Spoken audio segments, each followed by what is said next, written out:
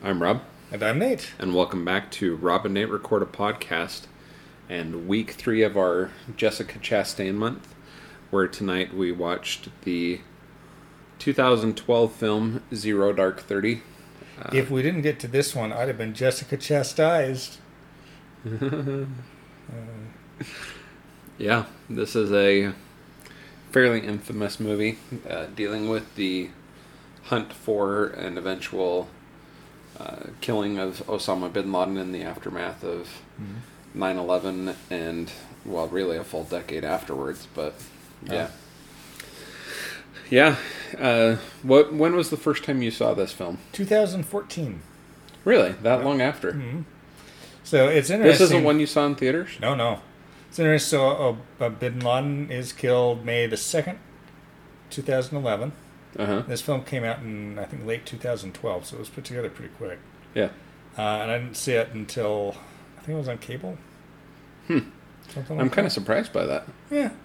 This is one especially because of it's what Oscars it was nominated for. Yeah. I kind of assumed this is one you would have seen in the theaters. No, I wasn't watching the Oscar nominees as regularly at that time. Yeah. This is one I saw in the theater, which was an experience, especially that close to when everything happened. Yeah. I'm not kidding you, it genuinely was very emotionally moving. You know, that at the end the movie fades out to that very soft, subtle music. And I've had a beard for a long time. My beard had tears running through it, you know. Had to take a moment to collect yourself. Yeah. I mean, the lights came back up in the theater, and I don't think anybody stood up for at least 30 seconds. You're right when you point out how recent it was, because that was only the previous year. Yeah. And so this was a way for people to kind of vicariously see it. Well, of course, some of the books, or one of the books had come out at this point. There was numerous articles written, so there was accounts that were out there, you know, and I had actually read the novel by the Navy SEAL. You know, and there's controversy around some of that. Yeah. So I was probably more familiar than the average person with it, but to actually see it depicted, like I said, it was quite moving to see in the theaters. And yeah, like I said, no one in the theater. I mean, I saw it at Megaplex in one of the big theaters. Yeah. You know, so you're talking, they're big theaters. That's what, 150, 200 seats? Yeah. And no one moved for 30 seconds after the lights turned on? Yeah. You know, it's affecting. Right. Catherine Bigelow is who directed this. She's quite the director. There's no arguing that. Her follow-up to Hurt Locker. Yeah, which made her the first woman, and so far the only woman to have won a Best Director Oscar. Yeah. That will quite likely change on Sunday. You think so? We're recording in pre-Oscars. Late April, just before the Oscars. Yeah. But yeah, this is an interesting movie. It's not without its flaws. Interesting portrayal of numerous people involved in this. I still, to this day, think it's a fairly accurate portrayal, though aspects of this portrayal require reading between the lines. Okay. So, this movie, Jessica Chastain plays a character who in the movie is referred to as Maya, who is a CIA, I don't know if you call it analyst or what, but who all she's done her entire career in the CIA was bin Laden. Should we dive right into the two? Might as well. Okay. So as I mentioned, in this movie, the character's name is Maya. I've warned Nate of some of this ahead of time. The person who we know as Maya in this movie has been portrayed on screen other times, specifically 2 that we know of for sure. You can actually find out who Maya is. We're not going to name her name in this podcast, but it's been reported by numerous news outlets, and it's not that hard to find. But we're not going to name her name here. But she was portrayed on screen in the series The Looming Tower on Hulu, and she's also been portrayed on screen in the movie The Report. Not for good things. Oh. She has a very morally ambiguous history and career, some of which is portrayed in this movie. She's the person in the Looming Tower, she's the person in like Alex Station in the CIA who's preventing information from being given to the FBI. All right. And, but as she points out, her entire career in the CIA, all she's ever done is Bin Laden. And she says specifically in this movie that she's worked for the CIA for 12 years and done nothing but Bin Laden. So that puts her in the late 90s from then on, doing nothing but Bin Laden. Even she's before Bin Laden was the household name he became after 9/11. Like I knew. Well, he was a household name after 95, the first war. Well, I don't know how household. Well, like if you were let's rephrase this. He was a junkie, household name to the CIA. Yeah. So, the CIA was pretty focused on Bin Laden from probably 95 on. Yeah. So, but yeah, so she has an ambiguous history. In this movie, she's portrayed a little bit as a heroine. She is the hero treatment, definitely. Yeah. But if you read between the lines, they don't hide anything she's doing. They don't disguise her involvement with detainee interrogations, including enhanced interrogations. They even show her at black sites around the world, implying that she's involved in interrogations of individuals who've been renditioned. So, essentially, involvement in rendition on top of enhanced interrogations and all of those types of things. Yeah, very morally ambiguous. Very single-minded, which is here a virtue. A virtue and a drawback. I mean, you can see where it causes her issues with other coworkers, and which is consistently throughout her career in the CIA been the biggest. That she's kind of a pain in the butt. There's the line from the guy that replaces the first CIA station chief in Islamabad, who instantly gives in to some pretty strong demands from her, and she's like, you finally realized that what I'm doing is important. It's like, no, I just realized from my predecessor that my life would be a lot easier if I don't disagree with you. Yeah. But she clearly, is demonstrated, knew what she was talking about to a certain extent, and eventually is able to track down, and with the help of other people in the CIA and military resources, tracks down Osama bin Laden. As has been famously criticized, Obama took a long time making the decision to authorize this raid, and then the movie gives us a fairly detailed portrayal of that raid on the compound and the killing of Osama bin Laden. It's really two movies. It's the first 75% of it, or possibly even more, 80% of it, is this investigative procedural that's super focused on Jessica Chastain, and then she's out of the movie for 20-25 minutes, and it's just the raid, which is, as you mentioned, a very powerful sequence. Yeah, it's, this is a movie that secured Jessica Chastain a nomination for Best Actress in a Leading Role.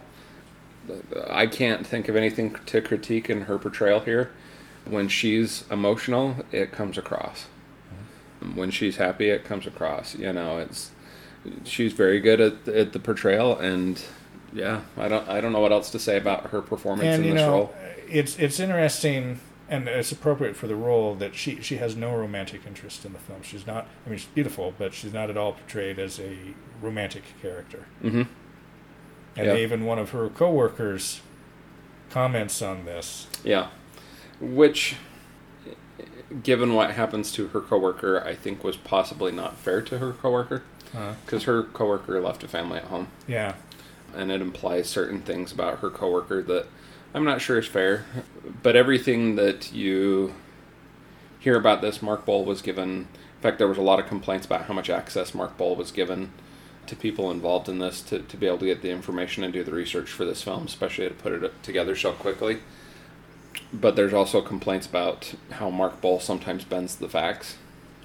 So, who knows, but most reports seem to think that most everything in this movie is relatively accurate. Do you know what they call that when he does that? No. Boal hockey. Ah, nice. Not quite on my A game tonight. I don't know. I don't think you're not far off. Yeah.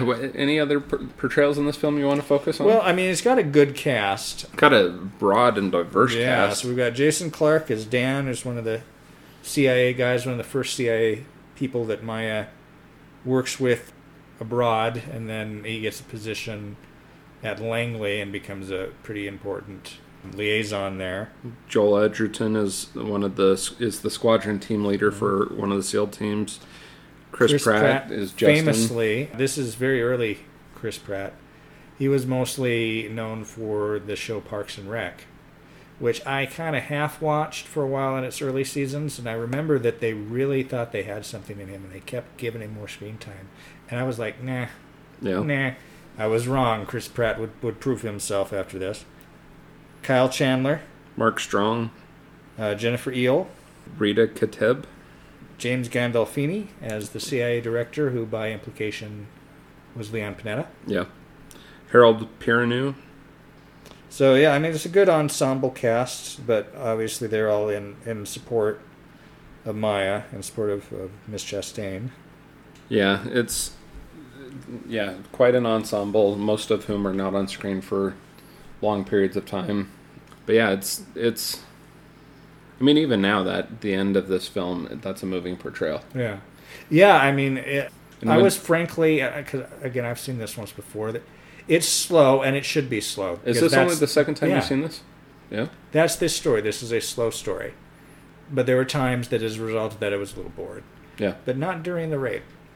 Why do you think this is only the second time you've seen this? I mean, famously, I revisit movies much more than you.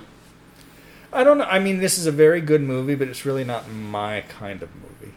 I think the main reason I revisit this, and I watch this probably at least once a year, is to remind myself some of these things and how some of these things felt, especially as this war continues, which it recently was announced. It looks like the war will be wrapping up sooner than later. You know, and there's a lot of things to be said about, I mean, this war has now been going for nearly two full decades now. There's a lot that we could say about the war, but I don't think that's where we're going to delve into in this podcast per se. But yeah, there's depictions of a lot of things in this movie that you could go into. Guantanamo Bay, interrogation sites, all of these types of things. Yeah, I don't know where else to go from there. But yeah, I mean, this movie was a respected movie. I believe it had 5 Oscar nominations. Do you know which 5? I'm not. I'm going to go Best Screenplay, Best Actress for Miss Chastain. It won the Oscar for Best Achievement in Sound Editing. Okay, that makes sense. It was good sound editing. It was nominated for Best Motion Picture of the Year. Best Performance by an Actress in a Leading Role for Jessica Chastain. Nominated for Best Writing, Original Screenplay, and Best Achievement in Film Editing. Okay. So it's a very efficient film. Yeah, it's very documentary-like in a lot of respects. Yeah, I mean, it's a dramatization of, if you were trying to make a documentary as a drama, you couldn't get much closer than this. But that's also where some of the critiques of this come in. It's also very bare-boned because it's the people doing their job. There's not a lot beyond that. We don't find out much of any backstory of anybody. There's no personal subplots. It's Law and Order. You know, it's just the facts. Well, and there's mixing my cop shows. I mean, they portray some interesting moments in context of history that really are like on the blip of those moments had to be small moments, like in the White House when they're presenting some of the information, and the one, I forget who he's supposed to be, the one White House representative and then the CIA representative are walking down the hall, and he says, how do you assess the risk of not doing something? Which was a genuinely good question, and if you believe the accounts from members of the SEAL team, how long that they rehearsed these raids, they said that different people were brought in to watch them rehearsing the raids on a daily basis for months, and they wondered why they were rehearsing these raids so many times, you know, before they were ever given the green light. And that's been a criticism of Obama, was the intel didn't change for a long, long time, and why he waited so long to authorize the raid and things like that.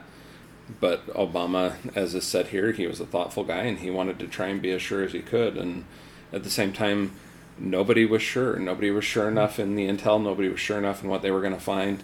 You know, there was conversations of whether they wanted to do a raid or whether they wanted to drop a bomb on the compound. Yeah, and you should also take into account kind of some of the specters for Obama as a Democratic president. because Clinton bombed prescription drug factories in Africa in an attempt to get bin Laden. And then, of course, the rescue effort of the hostages in Iran was a total disaster under Carter. So I can see him being extra cautious, not just as president, as Democratic president, who's going to get a lot more crap if a military thing goes wrong than a Republican one. Well, but at the end of the day, I mean, it was under Obama's watch that they got him. Yeah, and it went swimmingly. Yeah, but I mean, everyone knows a lot of things about this, and there was, from the time the operation was concluded, they had the confirmation, things like that. If as everyone remembers, the day that was announced, it kept getting delayed, and in fact, I remember I was texting you saying, "Hey, the rumors are this: that Obama's going to be speaking tonight." I remember very vividly, and it was pretty late when he talked, but I remember it's like 8:30 or 9 o'clock here locally. Yeah, I don't remember if we were on the phone when he spoke or right after. I don't think so, but yeah. Because I had been texting you, and then you watched it at your place. I watched it at mine, and then we spoke very briefly thereafter. What else do you think of when you think of this night, other than the night itself? Not much besides the night itself. I think of the depiction of the night itself on the newsroom. Oh, yeah? Yeah. That's true. Jeff Daniels is a little stoned, I believe, when they have to bring him into the studio. I forgot about that for a minute. Yeah. Yeah, that is a good depiction of that, but it was quite a somber moment. Yeah. But it kept getting delayed, and I don't know how much you know about what led to the delays. They ultimately decided they wanted to... So after they get bin Laden's body back to the compound in Afghanistan, they flew it out to the carrier, and they decided they wanted to wait until they completed the burial at sea to make the announcement. So if I understand correctly, they had dropped his body in the ocean before. What do you think of that? The burial at sea? Yeah. I mean, I understand the reasons why they did it. I don't buy all of the... they said, well, we did it a certain way so no one would be able to know and find his body. Yeah. I mean, they're not going to find his body at the bottom of the ocean, no. That's not going to happen, but they know where they dumped his body, things like that. There's enough information on the ships that you could figure out pretty close to where his body was dropped, but I understand why they wanted to handle it that way. I don't think it was bad to handle it that way. Just some of the leaks and announcing it before the decisions were made. I mean, this was such a moment that happened so fast. All of that at that point, because they'd done a good job of keeping it a secret up until that moment. It was it floored me. It's like, no one saw it coming. This is really happening. Yeah, and I think. And they kind of talk about this a little bit in the film, where they're trying to get Jessica Chastain to work on other things. It's like, but bin Laden doesn't matter anymore. Nobody's heard from him in 4 years. He's probably dead. Even if he's not dead, he's functionally dead in this movement. But there really was an important sense of closure. Yeah. And it was surreal that they finally got him. I think most Americans thought we're never going to get him. Yeah. At that point. I mean, we had close calls. I mean, especially we learned more after we got KSM. There's reports that bin Laden at times would be walking down a trail and they'd hear a fighter jet coming and dive off the side of the trail underneath some bushes, and we narrowly missed him by that hiding much. Under bushes. How ironic. Yeah. Oh my gosh. Anyways. But there was numerous close calls when he was still in the tribal regions, but he'd been in Islamabad for a long time. Yeah, I had an interesting setup there. And, all the kids that were in there. Surely some of these kids there was multiple families there. Kids have given interviews since then. I'd almost be oddly curious about the perspective of... Others of his children I know have given interviews. I don't know that too many of those young children that were there gave interviews. The Pakistanis swept them up pretty quickly and moved them, And that was a kind of an awkward thing, too, because we had violated their airspace. Yeah, but ultimately, once they found out why we'd done it, I mean, it's kind of hard to put up too much of a fight about that. Yeah, they put up a fight, but didn't put up a fight. And, enough for domestic consumption and to go through the motions, but I think they probably was like, well, probably better that they did this. Well, and I mean, there was always that ongoing debate afterwards too of how could he have been in Islamabad, Yeah. especially so close to not Islamabad, Abbottabad, Pakistan, so close to their, what's described as their West Point, without someone knowing. Yeah. And who knew, who didn't know, all of those types of conversations. I mean, there was things that they went to pains to try and depict in this movie. It seems as though you have forgotten that there was the images of the helicopter tail hanging over the wall. Yeah, I forgot about depicted that, and and so the movie specifically makes a point of when they're going through the demolition of the helicopter, dropping the tail over the wall, so that it matches the images that were later, portrayed and things like that. But yeah, it's also kind of interesting how, in a sense, it's anticlimactic because we never see Bin Laden shot. Well, we see his corpse shot after he's been killed. Well, you see the shot fired, and that is a normal thing in the areas where we're engaging military practices. When we kill someone, when they get up to the body, they shoot them again to verify that they're dead, and then they're required to take pictures of the face. So those are standard military practices, so they can document those types of things. These were not special or extraordinary things that were going on in this instance. So, good movie. Should we talk about it's a strong movie. Yeah. The ratings? Yeah, how would you rate this movie? I would rate this film, I'm going to give it 4 stars. Yeah. And I'm going to give it 9 out of 10. Oh, yeah? I would give it 4 and 8, personally. There are still a few questions about some things depicted in this movie. Like I pointed out earlier, the character that we know as Maya in this film is morally ambiguous. You can make the argument that she was given a little bit too much of the heroin treatment in this, given some of her history, but at the same time, clearly Mark Boal wanted to, on some level, redeem her after what's happened. Yeah. And also, this is so shortly afterwards. Yeah. And, we wanted her to be a hero, and she is a hero. Yeah. But if this film had been made now, I think that they probably would have played up the moral ambiguity of the character more than they did here. Well, she's had mixed things in her career since then. But yeah, I mean, where do you go from this, though? Yeah. If this has been the focus of your career and you're still in the CIA, where do you go from here? Yeah. And they kind of implied that almost in the movie, like, where do you want to go at the end? Really, when she's sitting on that airplane by herself. The only more difficult target I can think of, frankly, is Elvis Presley. Well, leave it to Maya. She could find him. She could find him. Yeah. Get him for what he did. And he knows what he did. He knows. Is this going to turn into another Q moment for you? Well, anything else to add on this film? No. I recommend. I do too. I mean, it is very violent. A lot of language. But it's a war movie. If you watch other war movies, you know what you're getting. And if you are okay with that, definitely a thumbs up on this movie. And they kill Jason Clarke's monkeys? Unfortunately. Yeah, that's a sad moment. About that. There's no depiction of that on screen. There's no animal cruelty depicted, just human cruelty. So there are multiple portrayals of enhanced interrogation techniques. It's kind of rough on some of those, so yeah. Well, if there's nothing else, I'm Rob. I'm Nate. And this is Rob and Nate Record Podcast. It's a tough one in some ways, but yeah. Yeah. So what do you know about Mark Boal? We didn't really get into that very much. No, I don't know. He directed a lot of films in Germany that were... Oh, that's Udo Boll. That's not the first time you've mentioned that person. I'm not. Yeah. No, I mean, Mark Boal also wrote Hurt Locker. Ah, okay. Let me look up some of his credits. Mark Boal was the person who was interviewing Bo Bergdahl. Oh, okay. All the recordings in Serial Season 2 are Mark Boal talking to Bo Bergdahl. Because he was looking at writing a movie about Bo Bergdahl. Which I still would kind of like to see.